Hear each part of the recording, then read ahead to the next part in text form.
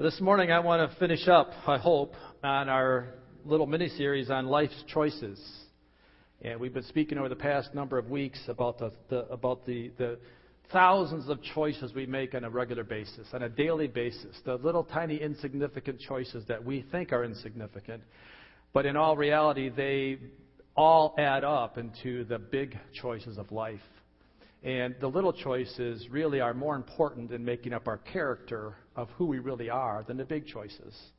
We have a lot less big choices to make. And the little choices that we make every day lead up to those big ones. The better that I'm able to make good, solid, biblical, small choices, the easier it is for me to make the big, solid, biblical choice when it comes to the ones that are really major in life.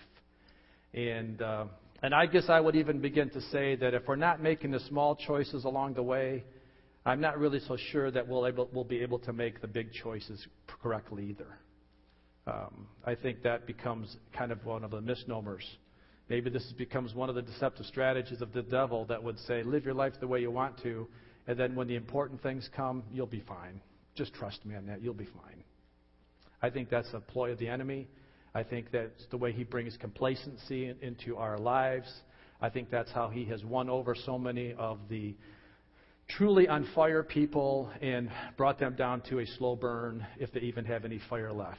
It's because we have compromised so many things on the small choices that when it comes time for the big ones, there is no more fire.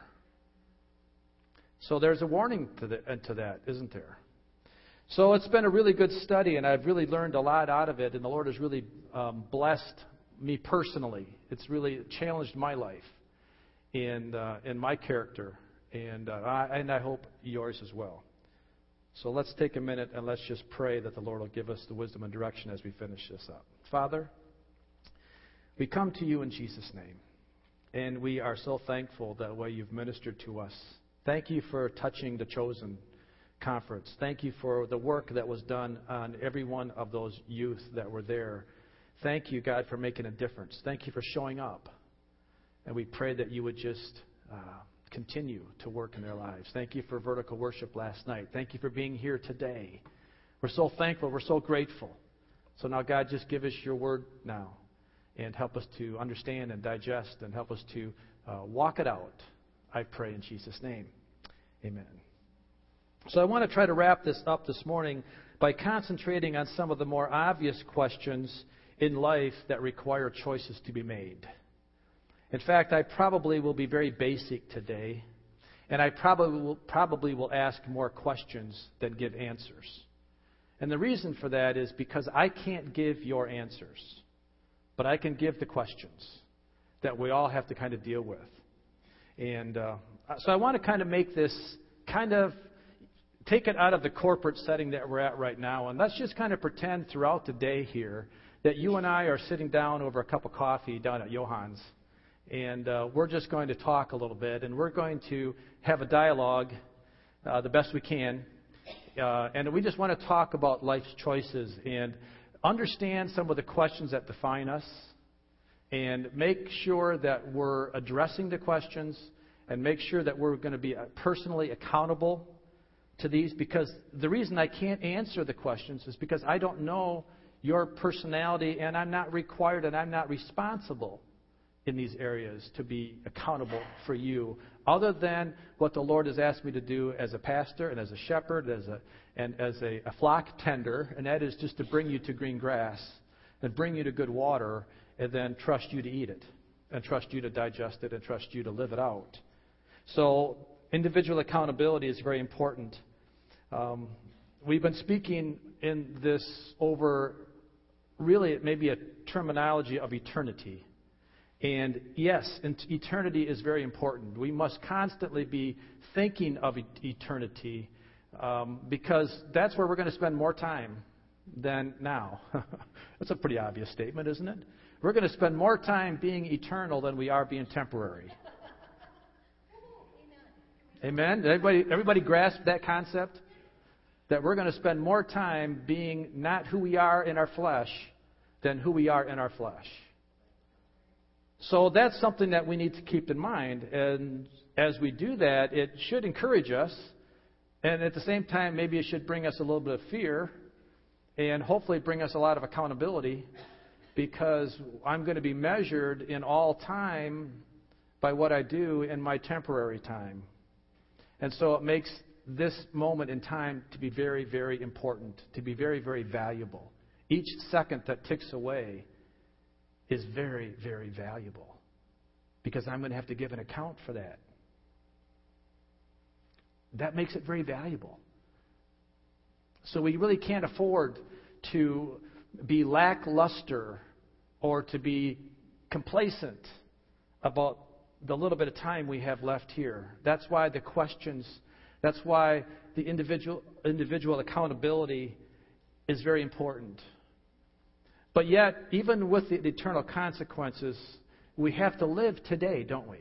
I mean, we have to live. We can't not live. We have to live. We have to walk out the things that we do. So therefore, it's important that we look at the decisions, the choices, the opportunities that are presented, and that we make good, solid decisions, good, solid choices.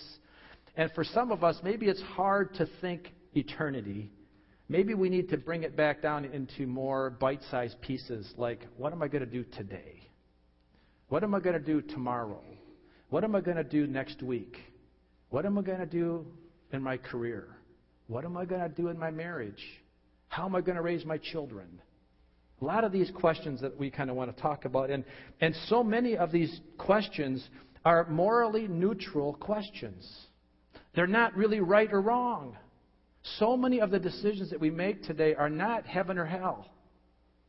They're just wise or foolish. They're just good, better, or best. And so I think what I'm trying to encourage us all today is getting into the practice of thinking my choices, even if they're morally neutral, they're still important. Is it good? Is it better? Or is it best? What do you want for your life? Think about that. What do you want for your life? Do you want to be good, better, or best? Who wants to be good? Who wants to be better? Who wants to be best? All right, good. How do you get to be best? By making the best choices. You can't get best when you make good choices. You just get good. You can't get best if you make better choices. You just get better. You get best when you make best choices. So that's what I want to talk about today. And I have a lot to back my premises up here. There's a lot of scriptures that we can read, and Proverbs is full of them. Proverbs 3:35, the way the wise live will bring them honor, but the way fools live will bring them shame. Proverbs 8:5, you who are ignorant, learn to be wise. You who are foolish, get some common sense. Proverbs 10:1, these are the Proverbs of Solomon. A wise son makes his father happy. A foolish one makes his mother sad. Proverbs 10:8, the wise accept instruction, but fools argue and bring trouble on themselves. Proverbs 12:15, the way of fools seems right to them, but the wise listen to advice. Proverbs 13:20, walk with the wise and become wise, for a companion of fools suffers harm. Proverbs 14:6, the wise fear the Lord and shun evil, but a fool is hot-headed and yet feels secure. And I could go on and on and on. There are so many more scriptures. But I'm hoping that you get the drift here, that foolish people make foolish choices, and wise people make best choices or wise choices. And as we remember that life's biggest choices are really a culmination of our small choices all added up. If I make a bunch of foolish choices, then quite honestly, I'm going to make a foolish big choice. If I make a bunch of wise little choices, probably I'm going to make a wise big choice. So I'm hoping, I'm trying to appeal to your common sense here today. That's why I said this is kind of basic. I'm trying to just appeal to how we think and how we should think. And the questions that we're going to talk about today, most of them fall into the neutral category of choices when it comes to sin. But yet, even in the neutral choices, there's always good, better, and best. And I would encourage us to apply the element of wisdom here so that we can do that. So let's get started. There's many facets of life. There's many stages in life that we go through as we grow up. We start off as a baby where we're really just inconsequential to our own decisions. We can't make our own decisions, and we grow up into our early years, and we grow into our preteen years, and our teenage years, and our adult years, and our married years, and our retirement years. And all these different phases of life have different levels of accomplishment, and that we should be targeting a healthy and a progressionary perspective or progressionary eternal goal to be godly in every one of these phases. Doesn't that make sense? Doesn't it make sense that from the very earliest of years we should be taught by our parents and we should be encouraged by our church people and by our friends to make godly choices? And the older we get, the more godly our choices become, and how we just should grow up in that, in a progression of wise, small choices. That just makes sense, doesn't it? So let's look at that. Let's pull out that sheet that I gave you, and let's just kind of run through some of the phases in life here. This is kind of like, again, we're sitting down at Johan's, we're having a cup of coffee. You might be on your second cup right now. But we're going to kind of talk about the where we go. Okay, now early life experiences, those ones that are predating junior and senior high, those really are not hard for us to be accountable for those, because that's really we're a product of our parents. And boy, that brings some fear to parents. We'll talk about that in a minute. But I see a lot of small kids as I drive a bus, and they get on the bus, and they're not all well taken care of. They don't have shoes that match sometimes, and boy, I tell you, some of them smell like they come out of a smoke factory. And I feel so bad for those little kids, because some of these are kindergartners and younger, and there's such a heavy odor of cigarette smoke on them. And excuse me if I offend anyone here, but in my opinion, those parents should be put in jail, because they are filling the lungs of those small kids with secondhand smoke that those little kids don't have a choice. If the parent wants to smoke, that's fine, up to them. But that little child has no effect there to control what's going in his lungs. And I get those little kids get on the bus, and my heart breaks for them. That's my soapbox. So let's talk about junior and senior high experiences. What do you want to accomplish in these few years, young people, while you're there? Do you want to be an athlete? If you do, what sport do you have in mind? What kind of academic goals do you have in mind? Where do you see yourself ranking amongst your peers?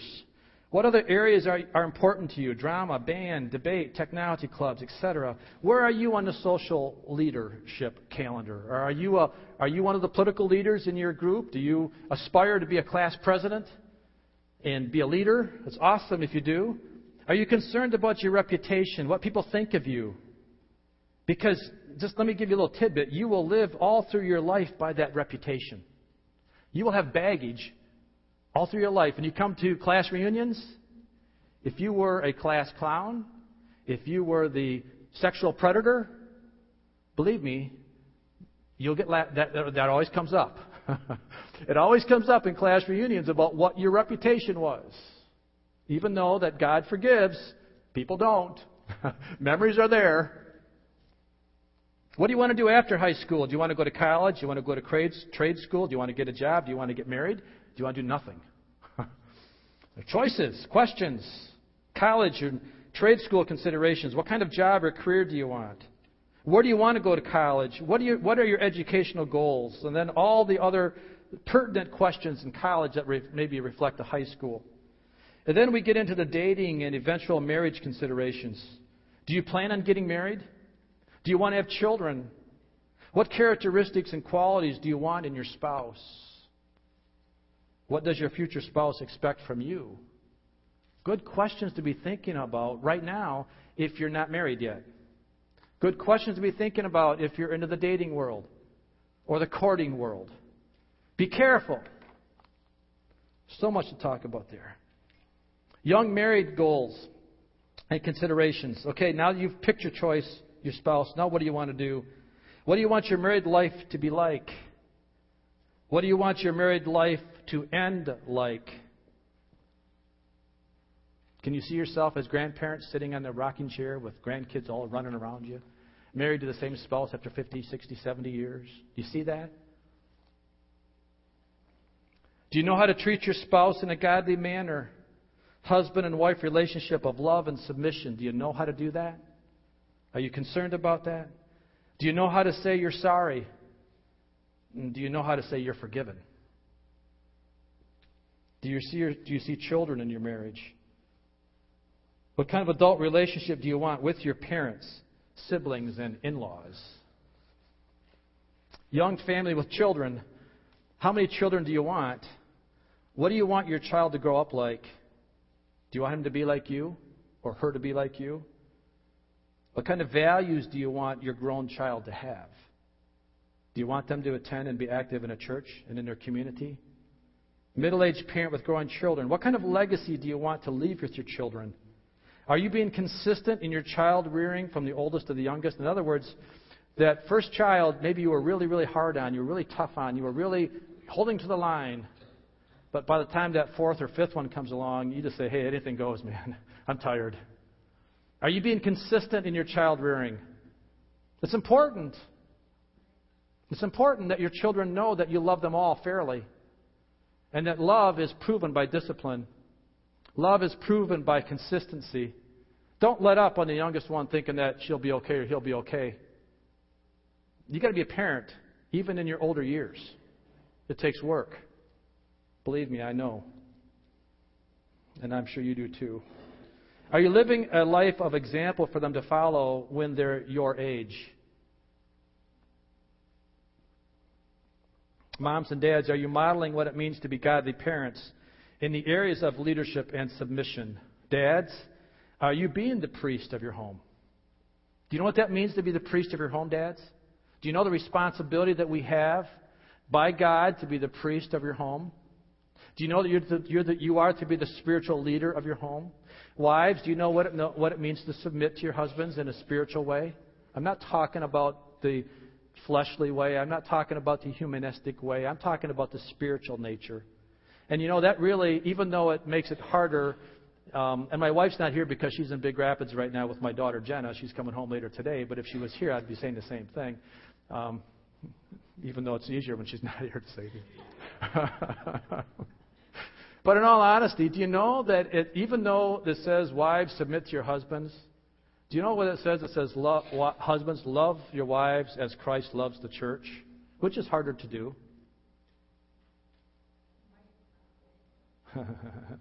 I would say that it's harder to love your wife as Christ loved the church, because you know what he did for the church? He died for it. He gave everything up for the church, didn't he? He didn't go halfway there. So husbands, when he says love your wife as Christ loved the church, what we're supposed to do is die for her. And when I die for her, do you know what it does? It makes it easy for her to submit to me. But if I don't die to her first, but yet I require her to submit, well, that's a fight. That's a fight. Are you modeling proper life perspective in regards to wealth in this life and setting eternal treasure in heaven? Are you teaching your kids how to tithe? Are you teaching your kids what it means to be faithful to the house of the Lord? Are you teaching your kids what it means to be consistent when it comes to serving the church? I'm not talking about serving the church building. I'm talking about serving the body of Christ.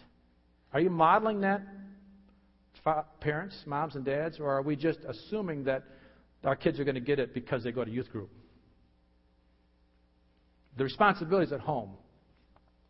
Now, grandparent, are you still there for your children to be a sounding board without being overbearing, or enabling them in your choices as a grandparent?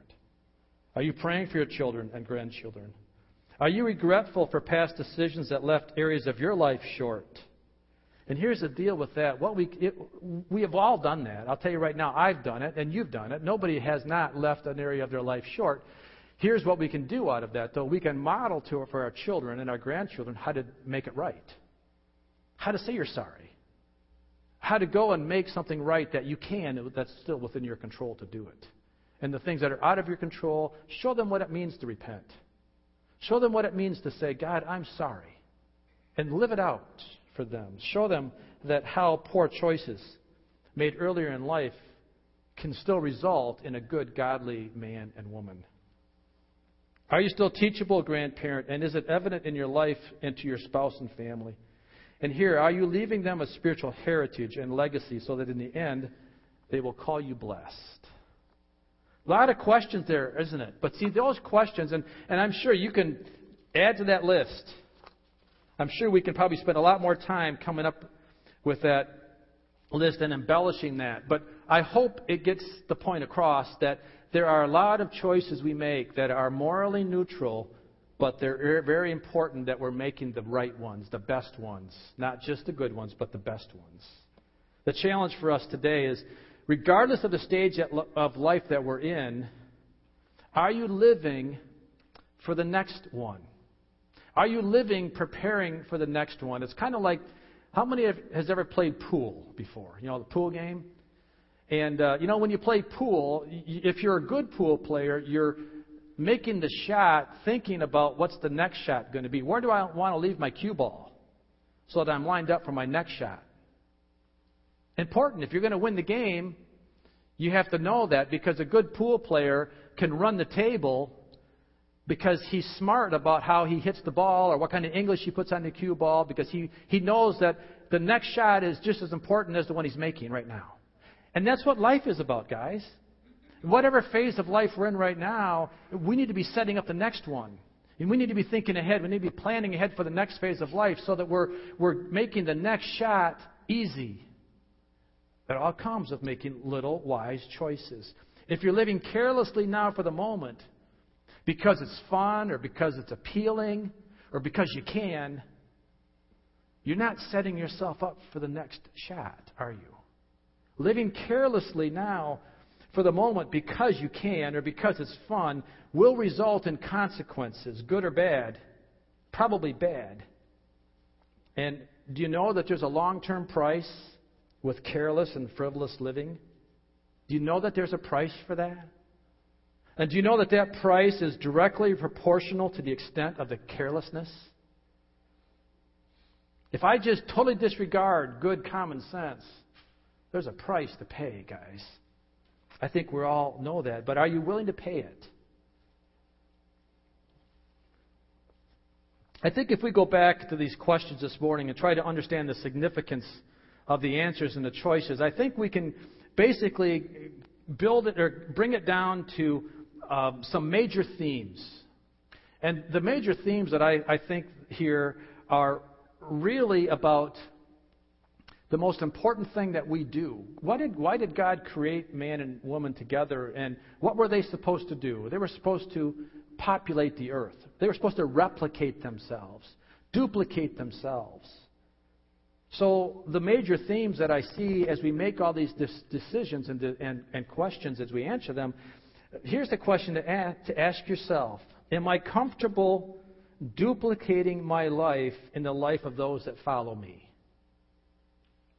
Am I living my life that I want my kids to live like me? Am I comfortable in my choices? Am I making the best choices?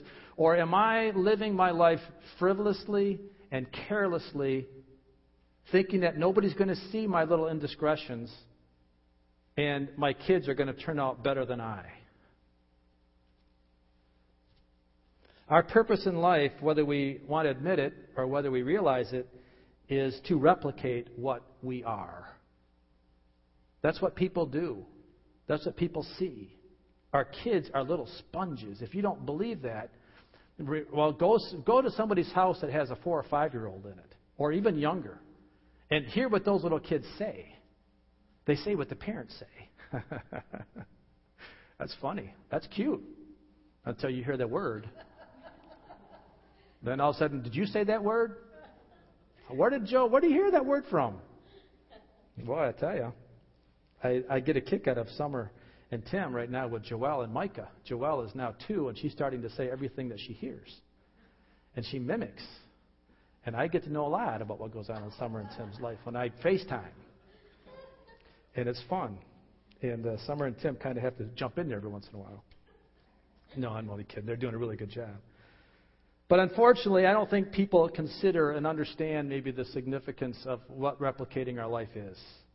How much better would it be if we lived a life consistent and set apart so that we teach our children by our actions, not what we say?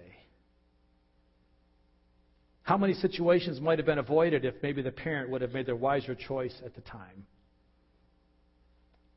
Moms and dads, are we really teaching our children to make the better choices in life, or are we too comfortable living in the comfortableness of our life? Tough questions, guys. I understand that. But, if I'm not asking these questions, I'm not doing my job if I'm not bringing these questions to bear. I'm not saying you're not doing it. Don't get me wrong here. I'm not saying you're not. I'm just bringing it to bear so we can reconsider. But, Mom and Dad, I think sometimes we make choices in our life that make our kids want to be our friends and not their parent. Or we're so concerned that we want our kids to be popular in school with the right kids that we allow them to do things that the popular kids do, even though we know in our heart it's not the best thing for our kid. You know what it does? It puts a little stress there, doesn't it? It puts a little strain on the relationship.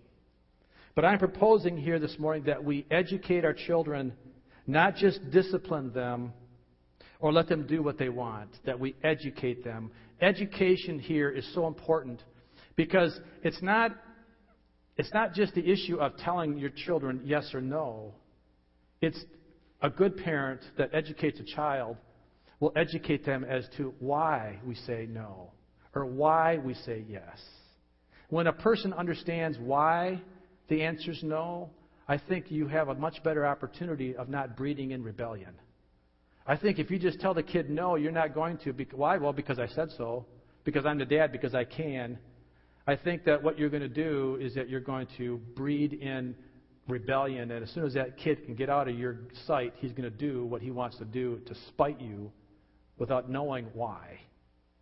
Do I know why I'm saying that? Because I'm a product of that. I grew up. I know what it's like to be in Charlevoix and then go to Michigan State's campus and live in a dorm of 6,000 kids. More kids in my dorm than there were in my whole town. And in the town here, everybody knew who I was. I couldn't do anything wrong and get home and not have my dad already know about it before I got home. All of a sudden, I get in a big college campus, and I'm just a big number. I'm about a 7-digit number, whatever. I don't remember what it was. But other than that, I'm in a college campus in a college dorm. And now, because I don't really know why I don't do that, it just feels good to do it. And I did. Again, I'm glad my kids aren't here, and I'm going to erase this off the tape so they never hear it. But in all honesty, we all make mistakes, don't we? Yeah. So educate your children, parents.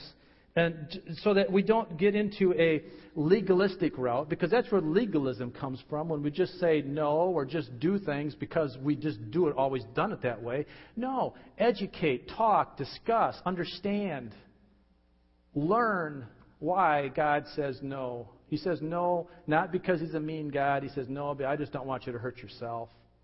I just have so many good things in store for you. I just want you to be careful. And when you can say anything or do anything, you're just really playing with some things that are maybe going to hurt you later on. And I'm just trying to prevent that from you. So parents, risk not being their friend if you have to. They'll love you more later for it. They'll respect you more for it. Paul said in 1 Corinthians chapter 11, verse 1, he says, "Follow my example as I follow the example of Christ." Wow, that's a great motto, isn't it? Can you say that? Not egotistically, not pridefully, but can you say that you're really doing your best to follow the model of Christ so that others that watch you live in your house, that you have influence over, that they can say, wow, he's doing a good job. He's modeling Christ. Can we do that? Can we say that? But yet I know we make mistakes. And I've actually felt that really strong this morning, that there are some people here that have made so many mistakes that just maybe are having a hard time with that. And I'm saying it's okay, that the Lord understands that. And this is where we rely on the grace of God to cover our mistakes. Not say they're okay, but to remove them from us so that we don't do them again. So I want to give assurance this morning that God's grace is sufficient for every poor choice. There is nothing that God can't and won't forgive if we come to Him with a truly repentant, spiritually saying I'm sorry, not worldly saying I'm sorry. The difference is worldly saying I'm sorry says I'm sorry I got caught. Spiritual saying I'm sorry means sorry I did it. Two different ways to be sorry. Sorry that I got caught means I'll do it again, but next time I'm going to be smarter in how I do it so I don't get caught. Saying I'm sorry that I did it says I won't do it again. I'm really sorry. That's spiritual repentance. And then 1 John 1:9 says, if we confess our sins, He is faithful and just to forgive us our sins and to cleanse us from all unrighteousness. Wow, isn't that encouraging to hear that kind of a scripture? Amen. You know, Peter failed Jesus. Do you know that Peter failed Jesus? You know who Peter was? Peter, the rock. You know, the guy that Jesus said, I'm going to build my church on a man like that. That's Peter. But he failed Jesus. He denied Him 3 times. Now, do you think that might have been hard on Peter to fail Jesus? Have you failed your wife? Have you failed anybody? It's hard. It hurts to fail people, doesn't it? But can you imagine what it felt like for Peter to fail Jesus on the night of His crucifixion? But here's how Jesus responded back. I get this from James MacDonald. He did a little devotional, and I just picked it up this week. It just fit perfectly here, so I know the Lord was speaking to me here. This is what James MacDonald says, referring to the scripture in John 21, verse 15. When they had finished eating, Jesus said to Simon Peter, Simon, son of John, do you love me more than these? Yes, Lord, he said, you know that I love you. And Jesus said, feed my lambs. Said it 3 times. James MacDonald says, instead of agreeing, Jesus gave Peter a job. He said to him, feed my lambs. Peter must have been thinking, what? Jesus, I denied you 3 times. How can you trust me with anything? Peter was struggling with the obstacle of unworthiness. But Jesus' entire exchange with His disciples speaks His intention. It's all right, Peter. You did blow it. But I'm not done with you yet. Jesus didn't even have to review the past because it was over. He wanted Peter to know He wasn't done with him. Peter had failed and fallen, but he was still going to be used. Now that's grace. The undeserved message that comes through loud and clear is, get up, come home, Peter. There's a place for you. You're going to be used. Reconciliation doesn't deny the past. It moves forward in the present. When Jesus shows up, He assures us that purpose in our lives is possible. That's a good word for you today. Receive that hopeful message. It's God speaking to you. He's not done with you yet. It's not too late for you. Even if you've wandered, He can cross the chasm or tear down the wall. Isn't that good? Doesn't that just give you hope in your life that, yeah, I've blown it. I've made some mistakes. But the words of Christ are there to say, that's okay. I'll pick you up. Jackie, would you come as we prepare to conclude? So there's 2 real purposes of this message. That's the first one. The first one is to assure you that God, through His Son Jesus Christ, forgives. He loves, He forgives, He's willing to pick you back up and give you a job. I think it's so good that we have to have a purpose. It's so good that He just doesn't say, okay, you're forgiven. Now, Peter, He says, get to work. Feed my lambs. Why is that good? Because it gives a level of confidence that Jesus has enough confidence in you to say, I've still got something for you to do. I still trust your character. I still trust you. So come, let's work together.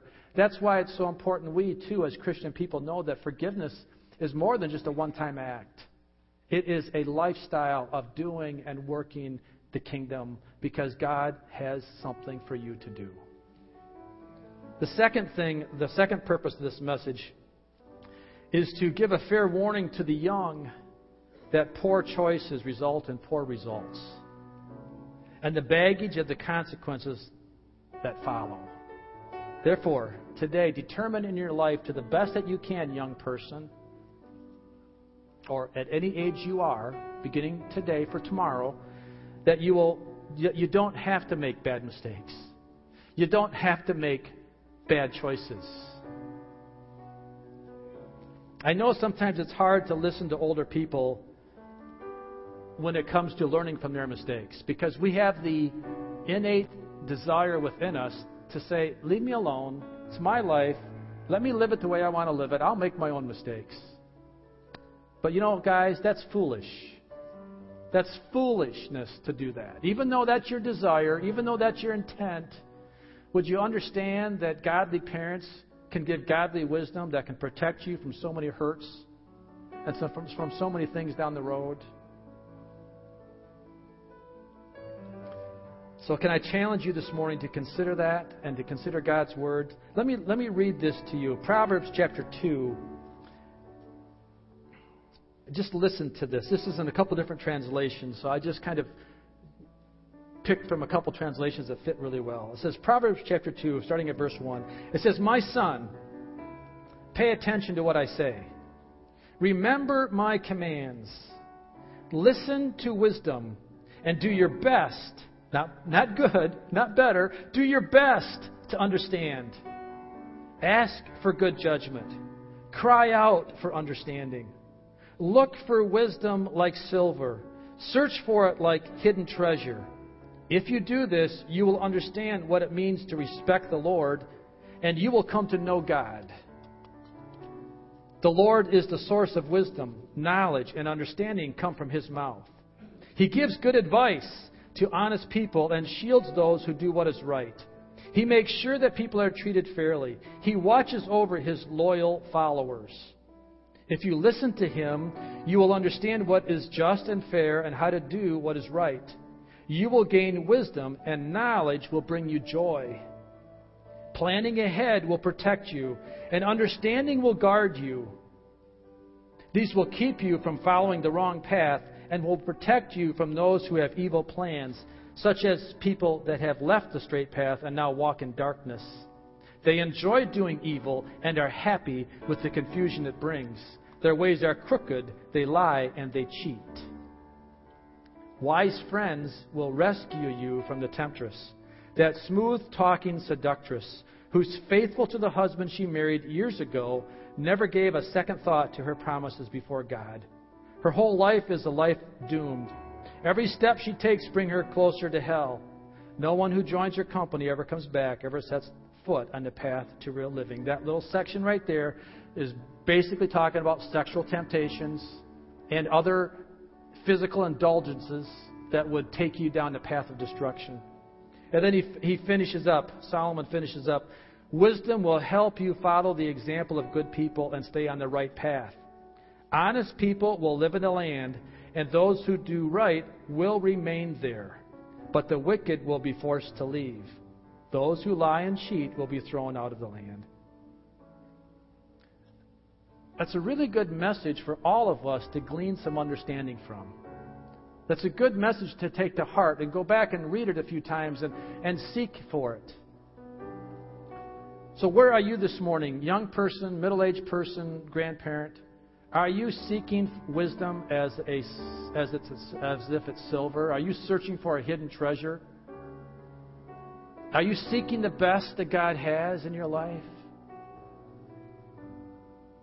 Or are you kind of on the other side to say, I'm okay with being complacent. I'm okay with being lackluster. I'm okay with that.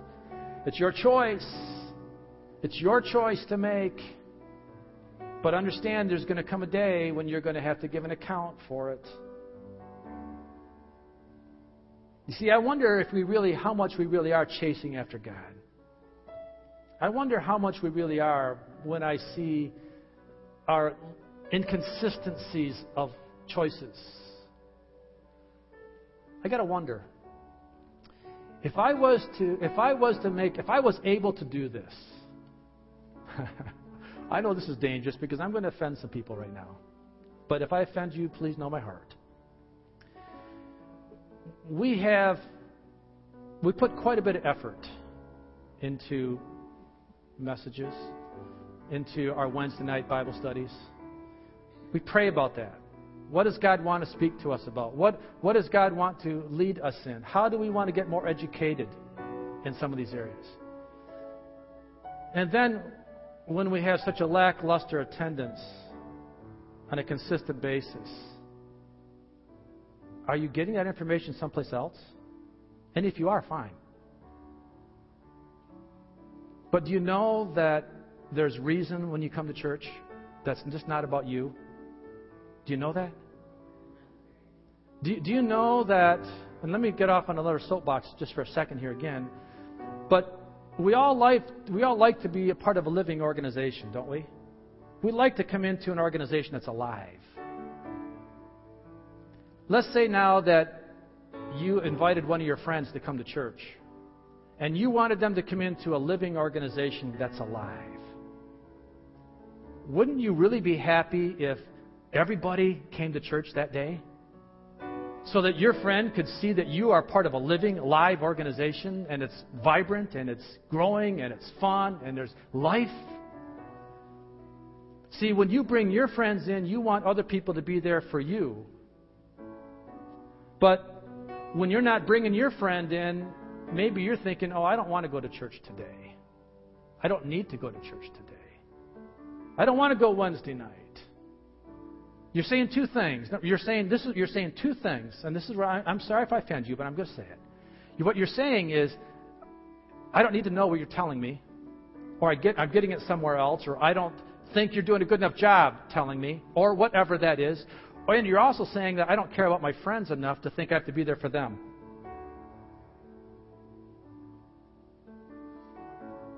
Now, let me say this. If I had the ability to say, every time you come into church, I have $1,000 I'm going to give you. Every time you come in Wednesday night, you come in Sunday morning, you come to Sunday school, I'll give you $1,000. I'll bet you right now you'd be there. Because I don't care how much money you have, it's amazing how much you can use more of that. But where is the spiritual hunger? Come on, folks. Where is the spiritual desire to glean as much godly wisdom and godly knowledge as I can? Where is my spiritual desire to satisfy that longing in me and to be there for my friends?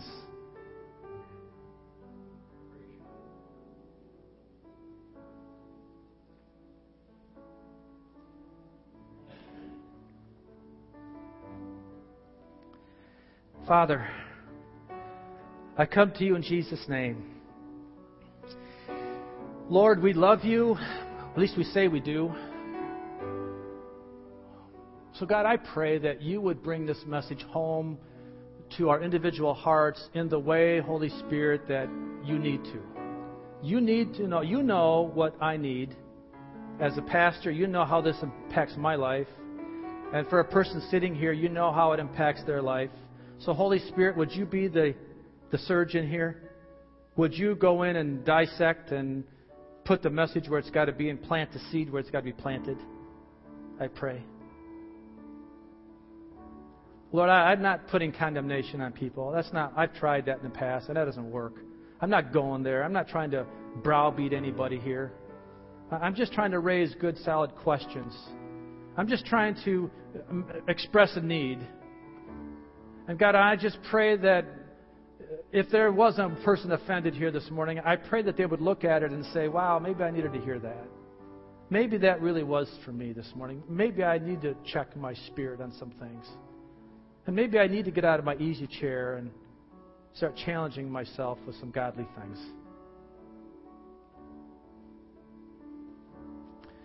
So, Father, I pray that as we go to our homes today, that this message is not about an altar call today. I'm not trying to bring anybody down here in the front to try to make anybody feel guilty. I just am trying to express the truth. So, Father, I pray that as we go to our homes today, that this message would ring true, and would remain effective, and that Holy Spirit, you'd bring bits and pieces of it back as necessary, or even the parts that I didn't say right. Would you correct it? And bring it into the hearts of the people, I pray. In Jesus' name, amen.